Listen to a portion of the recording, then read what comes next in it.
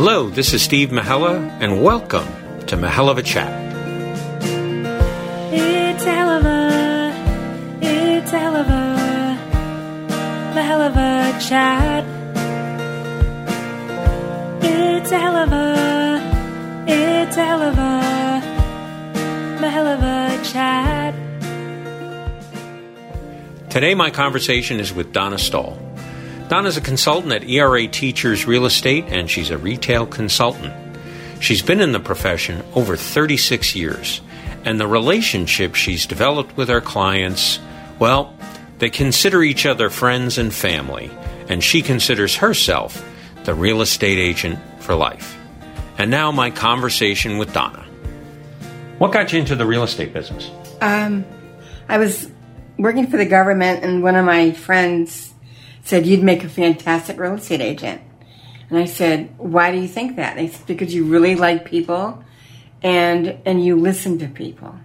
I said, "Okay, I'll give it a chance." And I worked part-time as a real estate agent and was so happy with my results and dealing with people that I left the government after 13 years.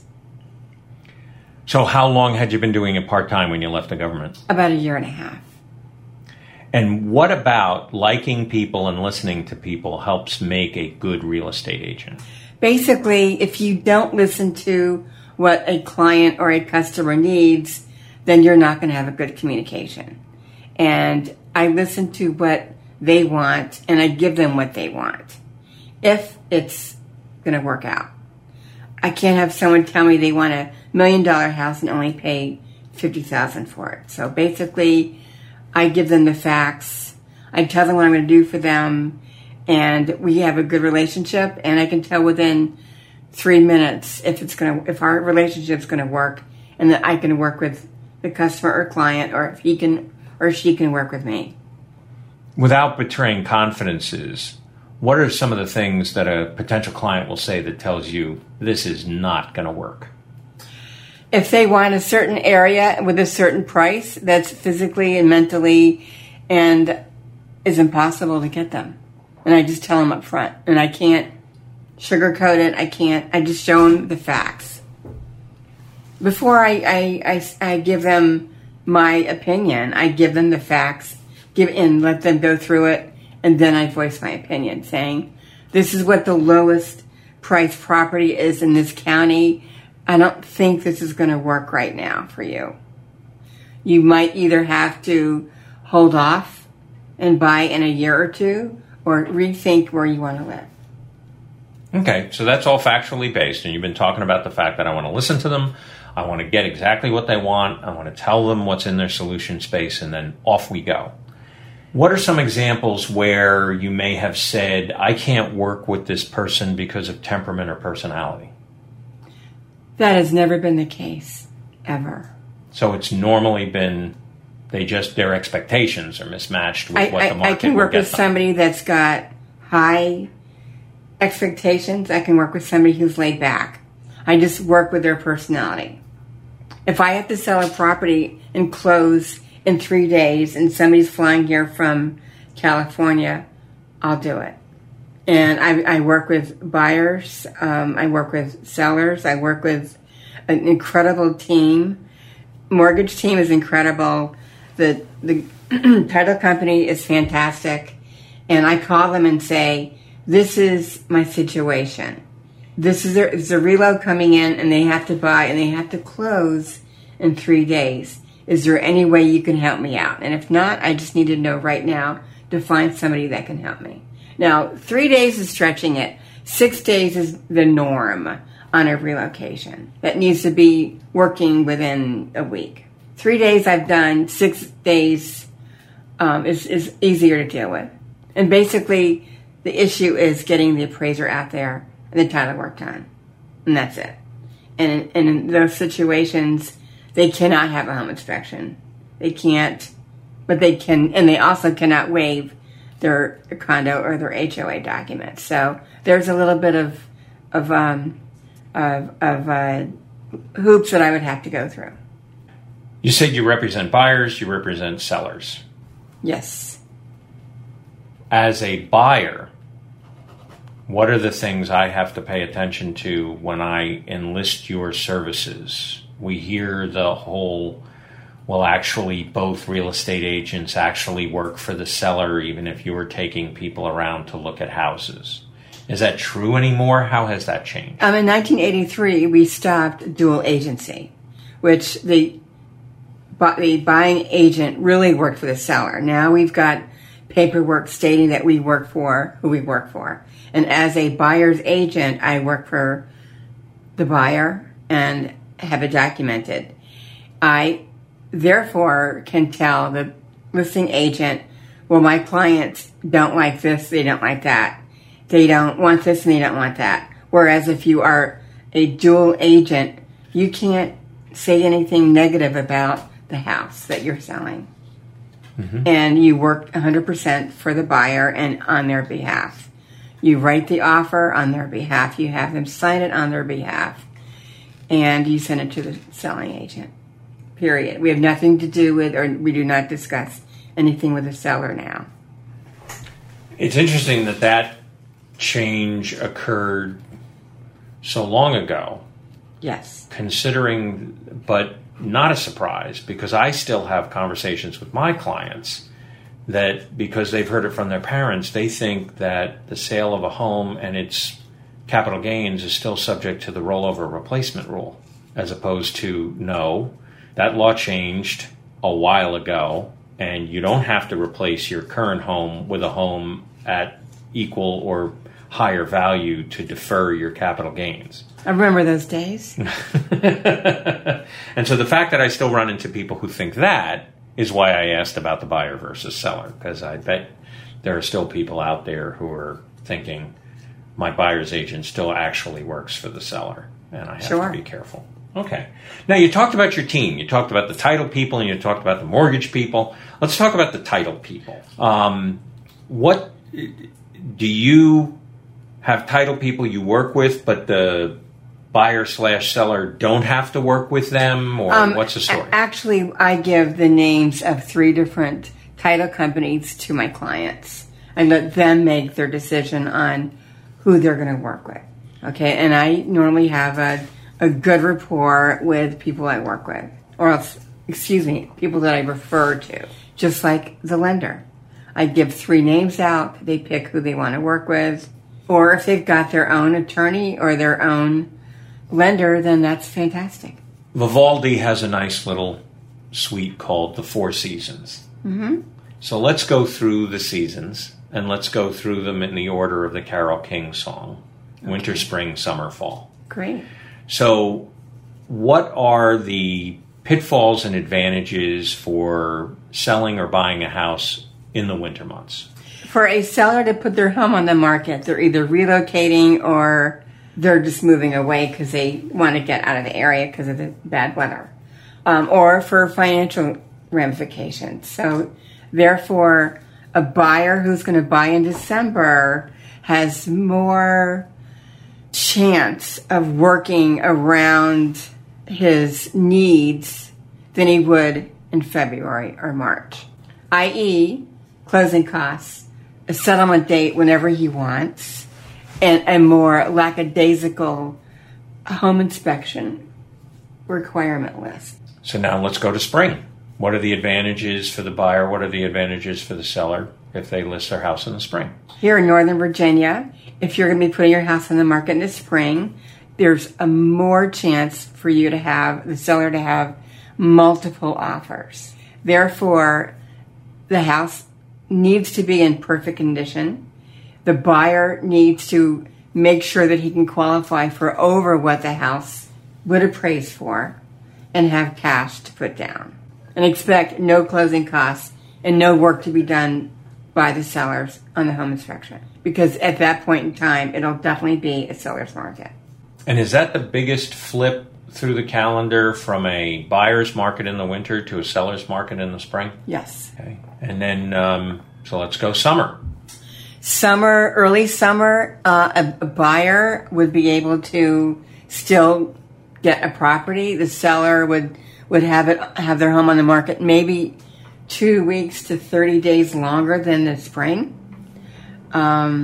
And basically, it's a good time to buy. Usually the rates have been steadied out from the spring. Usually the chances of the rates going up that time of year is going to be lower than the first quarter. So that would help a buyer get in and qualify, would help a buyer get in and maybe negotiate more than he would in February, and also get any items done that are not walkthrough or that are not that important that the particular sellers would work with them on. Okay, and so then that brings us to the fall. The fall market. Well, August is slow. September is slow. October, we're getting into the holidays. November is holidays, and December is beautiful decorations, go on a property, holiday time, and it's still going to be a slower market in December. So whose advantage in the fall? Is it the Fall buyers? buyer's advantage. Winter buyer's advantage. So, Spring, summer, seller's advantage. Got it. When you're putting, how long is your normal listing? 30 days. Really? Yes. Average 30 days. Well, is that from listing to sale or Yes. your contract? Listing to sale. It's still 90 days that a real estate agent signs a contract with a seller that says I'll list this property for 90 days. It depends on the situation. Okay. What's the situation? 90 days. But when 90 days, but it depends on if I think a property is going to sell right away, I ask for 90 days. If I think it's going to have an issue and there's parts of the house that have not been upgraded and they can't be upgraded due to financial ramifications, I might ask for a year. Oh, okay. I mean, I had heard, land is 6 months or better to open because land is land. Right. All right. So you talked about things that couldn't be upgraded because of financial reasons or whatever. Going into a nursing home, they need the money for that, or moving out of state and they're downsizing, so they either have to have a quick sale, not a quick sale as in a bank quick sale, but a faster sale and sell it as is, or they're going to have to be real patient and wait for someone to come in and sell it and buy it from them. What are the things that you look at in a house you're listing that you say to yourself, this is going to take a while? This is something that every time you've had the experience with it, the house stayed on the market longer because of this issue. A marital issue and children coming in getting their things that they've left for 20 years. And it's basically a lot of things and stuff in the house that people can't part with. So for the purposes of staging it to show it? To show it, it's going to not show well. That's probably a worst situation I've ever had in my 30 years career. And I just should have said, either take care of it now or I can't help you. But because I knew the person for a long time, I just let it go. What about the physical condition of the property? Is there anything that is not a big deal, and are there things that are a big deal? Well, I am not a home inspector. I'm not an engineer. So, and if there were any questions, I would ask the sellers to go ahead and hire an independent home inspector to go through the property and see if there's any issues. I'm talking more cosmetic. More cosmetic. Cosmetic could be a nail on the wall that needs to be replaced and patched up and painted over, caulking around the bathtub, carpet replacement. And are these things that will sour a buyer on the house the moment they walk in? Absolutely, because a buyer is going to walk in and see what we see as an agent. And it's going to, it's basically going to turn them off. If carpet needs to be changed, the red paint needs to be changed out to something more neutral, that would definitely turn off somebody who's not interested in putting money in the house if they want a turnkey property. If somebody sees the paint and the carpet needs to be replaced, and they've been dying for a particular wood that they've been wanting to have in their house, or some fabulous paint, they might jump on it. And they're handy. How often does a buyer look past the cosmetic and see the good bones of the house? Probably about 50%. Oh, that high. Mm-hmm. My wife and I go walking through our neighborhood every Saturday and Sunday. So we see the for sale signs. Well, actually, now it seems that we see the coming soon signs. Right. And then we see the for sale signs. And then we see the under contract signs. And then we see the sold signs. And there is one home that is on its fourth real estate agent. And when you look, as you walk past, you can see that when they spray painted the rooms, you can see the overspray on the insides of the windows that they have not cleaned up yet. And to me, not only do you need the 50% of the people who can see past the cosmetic to the bones, you also need that property priced right, so that if an investor is looking at that and saying, I can flip this, they can walk in and say, I know how much this is going to cost. This is going to cost, there's nothing structurally wrong with the house. This is going to cost $15,000. So if I can buy this house for $45,000 under market, I can put $30,000 in my pocket, whoop-de-doo, simplifying it. We think this was a foreclosure initially, and then without seeing, so sight unseen, what is your diagnosis of what's wrong with this house? First of all, if it's a foreclosure, the bank would hand the listing over to one of their agents. So maybe it was a short sale going into foreclosure. When I mentioned 50% of the people would be excited about it, property that needed work, is we have so many investors in Northern Virginia that they want to see something wrong with the property. Okay? Minor paint that needs to be removed is easy. Maybe there was splash on the floor, the paint got on carpet. If they spray painted, they weren't very careful. But sure, somebody would go in there at a certain rate and clean up the house. A certain rate off the price of the house. So, percentage rate. So given that it is literally over the past 18 months on its fourth real estate agent, do we think it's priced so incorrectly that even investors are looking at it and saying, no, it's too high? Investors' first question is how long has it been on the market? Mm-hmm. Run the history on it. Okay, and then of course a good agent would call every single one of these listing agents and find out what the scoop was. So hazard a guess for me. What do you think the issue is? Price. Every real estate agent I've ever talked to says any property priced correctly will sell. Absolutely. How cyclical is your business in terms of, okay, does it matter to you whether it's a buyer's market or a seller's market? How, as a real estate agent in Northern Virginia, are there good times of the year and bad times of the year? Funny you're asking that question. Right now, I am slowing down on my marketing in case one of my clients or referrals want me to put their house on the market. Because right now is holiday season time. And my feelings are if one of my friends or referral partners gave me a referral, I would tell them, if you don't have to move, if you don't have to sell until spring, please wait till spring.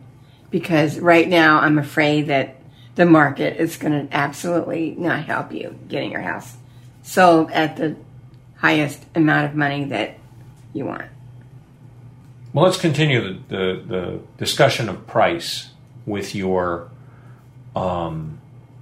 potential clients who want you to be their seller's agent. Okay. When you come back to them with the comparables and, the location and everything else and say, this is what I believe you should list the house for, what's the biggest pushback you get? Oh, I think my house is worth $20,000 more because we put $20,000 into the house. That's the pushback I get. Mm-hmm. And how do you educate them? I show them the comps. I give them the details on the remarks of what the homes have sold for. Many chances there's many chances I would have already been in the house or know the neighborhood very well. And I would show them that the upgrades would have to be in the kitchen and the baths. If you're going to put a new lighting, an appraiser's not going to look at that as much. If you're going to redo the basement, the appraisers are not going to look at it that much as an incentive or a positive because it's underground. So if what I suggest, if you're going to upgrade your property, you would do the baths, do the kitchen, paint and carpet or wood. So that's my feelings.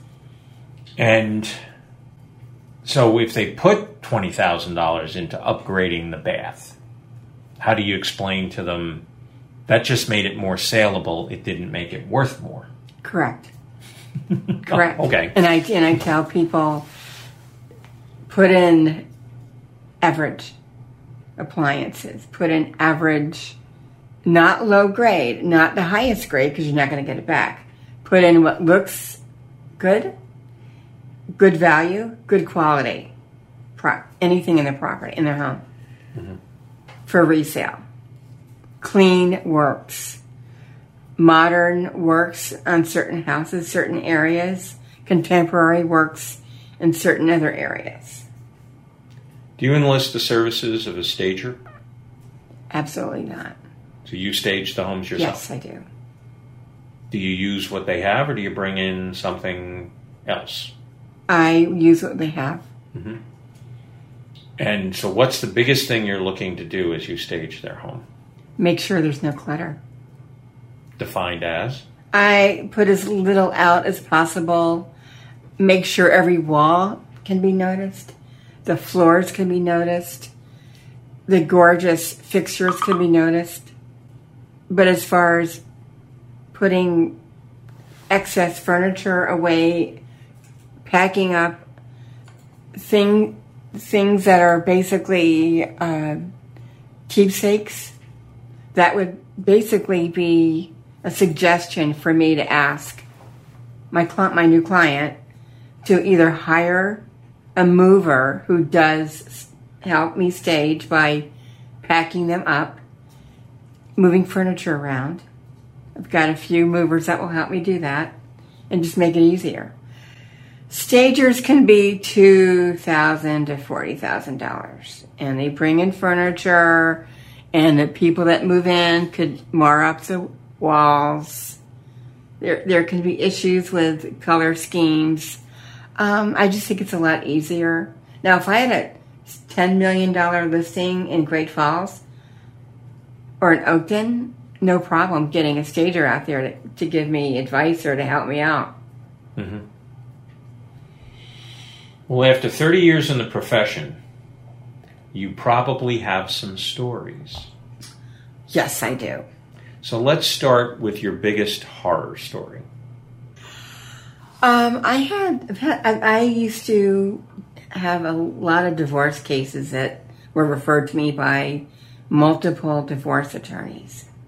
And yelling and screaming in closing just doesn't work for me. And that's about it. Yelling and screaming and people not getting along and fighting, that's the only negative I can say about my whole career. Having to have a delayed closing and explaining to the seller's agent or the buyer's agent what the issues are that are an act of God or there's just some kind of problem with title or whatever is to be expected. But I can't tolerate the yelling and screaming and not getting along. And sometimes that happens. Sometimes an ex-spouse comes in from nowhere and tries to bust up a closing because they don't like their ex buying with their new wife or new husband. So things like that have happened. Completely out of my control. Okay. Tell me the most positive story. My clients are very happy when they move, and it makes me happy for them. I have so many past clients I've dealt with in the last 30 years that are still in their home. And that makes me happy for them. And I've never called them and asked if they wanted to sell their house. I leave them alone. Send them a magnet every year? I send them my evidence of success. I show them my letters on how to clean your property up and So you tell them about your successes, you stay in contact that way. Evidence of success, and then we do I do client parties, and then the office does a lunch every year. Where'd you hold your last client party? My house, always. And it's always our Apple Fest, which is really not an Apple Fest. We just call it that because we keep pushing it later and later and later in the year. It's October 27th. We invite our whole database. To a restaurant, and then after that, I always have something at my house. Refreshments at my house afterwards, and then for people to mingle and to talk to each other. What kind of helpful tips? This month is talking about retirement. Last month was how to declutter your home. One I think in April was on safety. Good tips. Besides Apple Fest, do you have any other parties? Holiday party and Apple Fest. Tell me about the holiday party. Holiday party. I do the major meats, provide some refreshment, and people bring whatever they want for a side dish if they want to or not.